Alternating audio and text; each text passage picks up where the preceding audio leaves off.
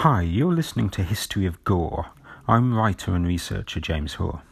From the team behind History of War and All About History magazines, History of Gore reveals the weird and gruesome side of the past, from burial rites and early medicine to chemical weapons and the occult. If you enjoy the podcast, or even if you hate it, but I'd rather you didn't, seek out All About History on Twitter, Facebook and Instagram and let us know what you think. From Dennis Wheatley to James Herbert to Indiana Jones to Hellboy, the occult and the Third Reich are wedded in the popular imagination. Hell, Nazi, zombie is even a micro-genre of its own. In real terms, these connections are severely overstated, but there's more than enough for us to dine on, and over the next 800,000 episodes we'll talk at length about some of the mad, bad and dangerous to know occultists, fortune-tellers, pseudo-scientists and mystics thrown up by the turmoil of Germany's ugly early 20th century. Starting right here with the tragedy of Otto Rahn, the Nazis and the Holy Grail.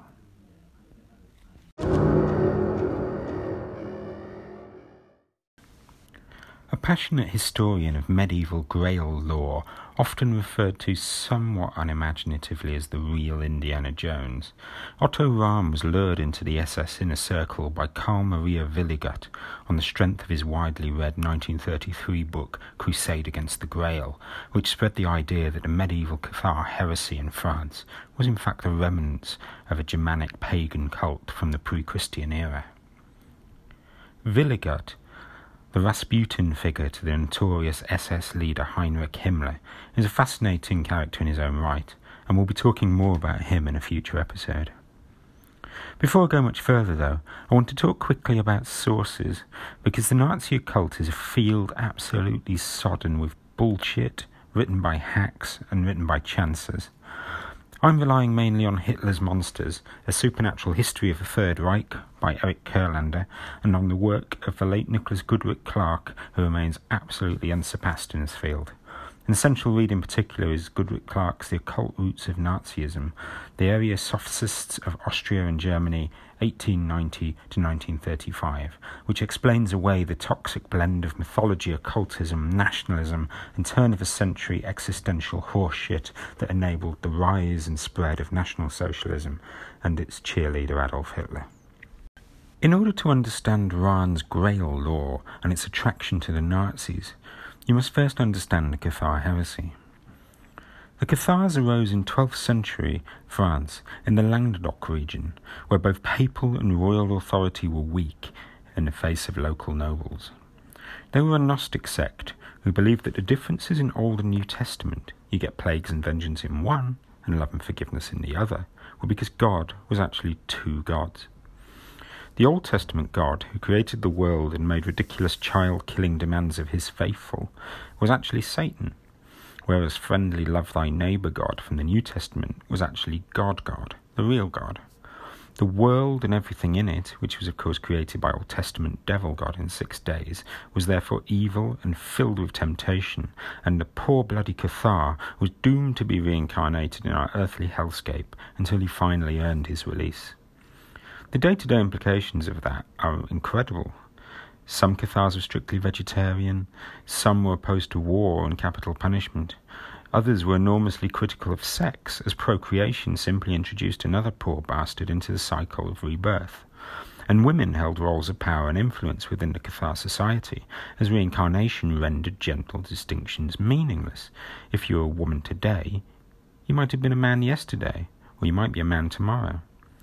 All very interesting, but on a doctrinal level, this was incredibly problematic for the Church, who held that both Old and New Testament gods were one and indivisible.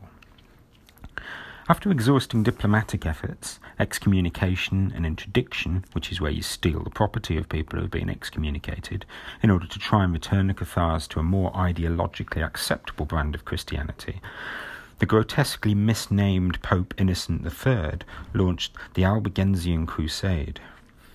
I will add that for their part, the Cathars were extremely belligerent towards the Church that they saw as corrupt and materialistic, and the spark that lit papal wrath was the murder of Pierre de Castelnau, head of the papal mission to bring the Cathars back into the fold.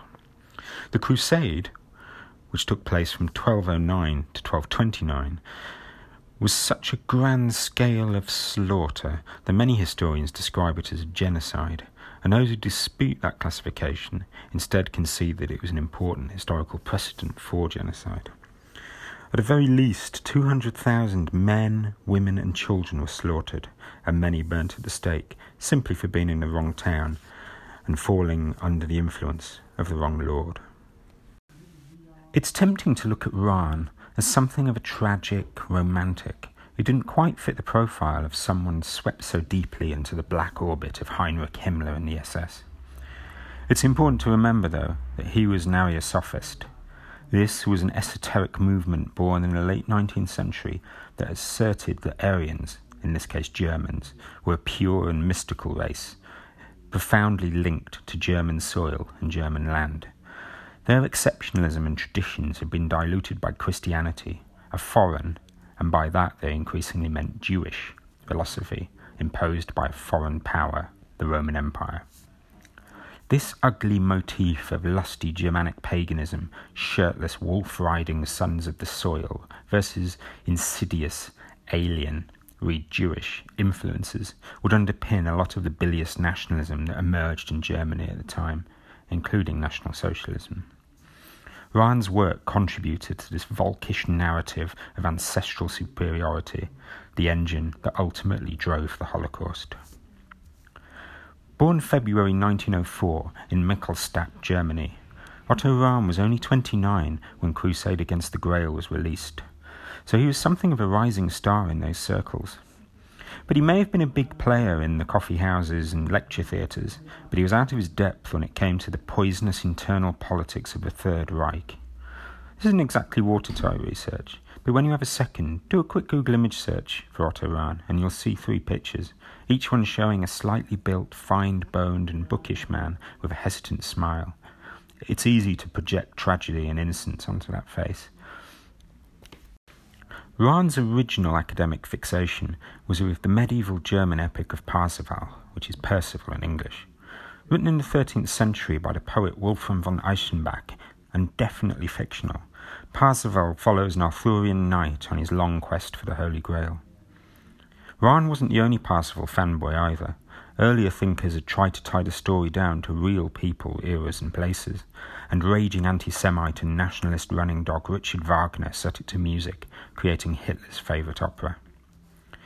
Indeed, Parzival was the character Adolf most associated with in his dark lust to rebuild Germany, telling his propaganda minister Goebbels, "What is celebrated in the opera Parzival is not the religion of compassion, Christianity, but pure and noble blood, blood whose purity the brotherhood of initiates, the knights like Parzival himself, has come together to guard." In traditional Christian folklore, the Holy Grail was the cup used by Christ at the Last Supper and then used to catch his blood at the crucifixion.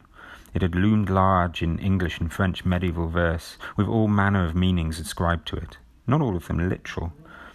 In the German Parzival, it was something akin to the Philosopher's Stone, and building on this, Rahn believed it to be the stone from Lucifer's crown, Lucifer here being the pre-Christian pagan light-bringer, later demonized literally by the Church. It was Parzival's quest for the Holy Grail that led Rahn on a quest of his own. He was particularly taken with accounts of 3 Cathar knights during the Albigensian Crusade who slipped over the walls of a doomed Montségur castle with the Holy Grail stuffed into a Hessian sack. And Rahn travelled to the Languedoc region, where he didn't find the Holy Grail, obviously, but he did discover an incredible series of subterranean passages used by the Cathars when they were in hiding. For his part, Himmler loved Rahn's work so much that he committed it to memory. He signed off on a 1,000 Reichsmark a month stipend for Rahn to work on his next book and dispatched him on an SS-funded mission to Iceland to look for further evidence of the lost Aryan witch cult. Rahn took on an SS rank and uniform to better ingratiate himself with his new patron, but as an openly gay man with, rumour has it, possible Jewish heritage, he should have been on his guard. Instead, Rahn told his friends, "A man has to eat. What was I supposed to do, turn Himmler down?" Neither Kurlander nor Goodrich Clark weigh in too heavily on Rahn's character. The sources are largely Rahne's own friends speaking post-war, and it's fair to assume that they have a vested interest in airbrushing their reputations as well as airbrushing their friends. The often repeated story, though, is only when Rahne's sequel, Lucifer's Court, appeared in 1937 with anti-Semitic passages crudely inserted by another hand, did Rahne perhaps realise the monster his efforts were feeding. Personally, I don't find this entirely convincing. Anti-Semitism was deeply ingrained into the circles with which he moved, and was hardwired into the Arya Sophia movement of which he was a devotee. Rahne also remained in regular contact with fellow mystics in the SS, such as the aforementioned Karl Maria Willigott, men who were much less ambiguous in their ideological aims. As it happened, racism didn't exactly ruin the book. It was shit already. Lucifer's Court was clearly a rush job, filled with lumpen prose and woolly conclusions, which is perhaps what you get when you turn his free spirit like Rahne to a desk and force him to write to spec. He did, however, gift us with his most quotable line. Rahne wrote, "My ancestors were witches, and I am a heretic." Himmler, though, was delighted with Lucifer's Court, which linked the Cathar heresy to wider European witchcraft cults suppressed by Rome. He ordered 5,000 copies bound in pigskin to be presented to the Nazi elite, and Hitler was even given one on his birthday.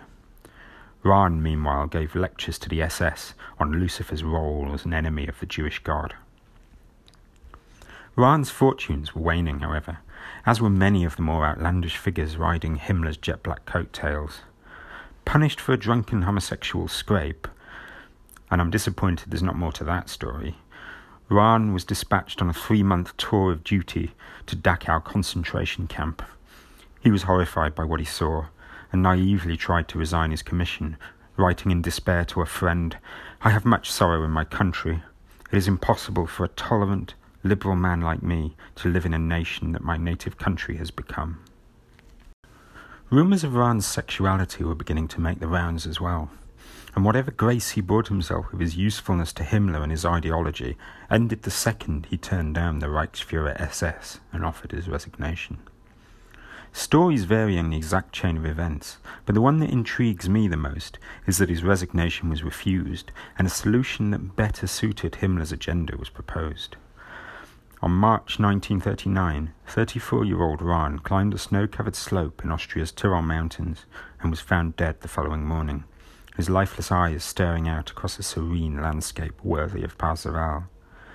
As an experienced hiker and mountaineer, it's unlikely that hypothermia would have claimed Rahne through carelessness. However, with his death, accidental or otherwise, his reputation was wiped as clean as the snow. Lucifer's Court remained required reading for the SS, with 10,000 copies printed in 1934 and 5,000 printed in 1944.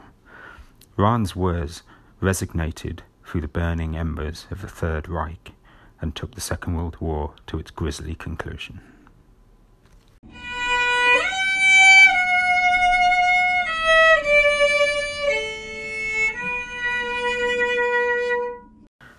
For more weird and wonderful stories from the past, albeit with far less profanity, check out the latest issues of History of War and All About History magazines. These are available in all good newsagents and supermarkets and from Barnes & Noble in the US. To find out more, visit historyanswers.co.uk or shop for single issues and subscriptions at myfavouritemagazines.co.uk. That's the UK spelling of favourite with an O and U. Sorry about that, America and Australia, and I don't know about New Zealand. Thank you very much for listening, and I'll see you next episode.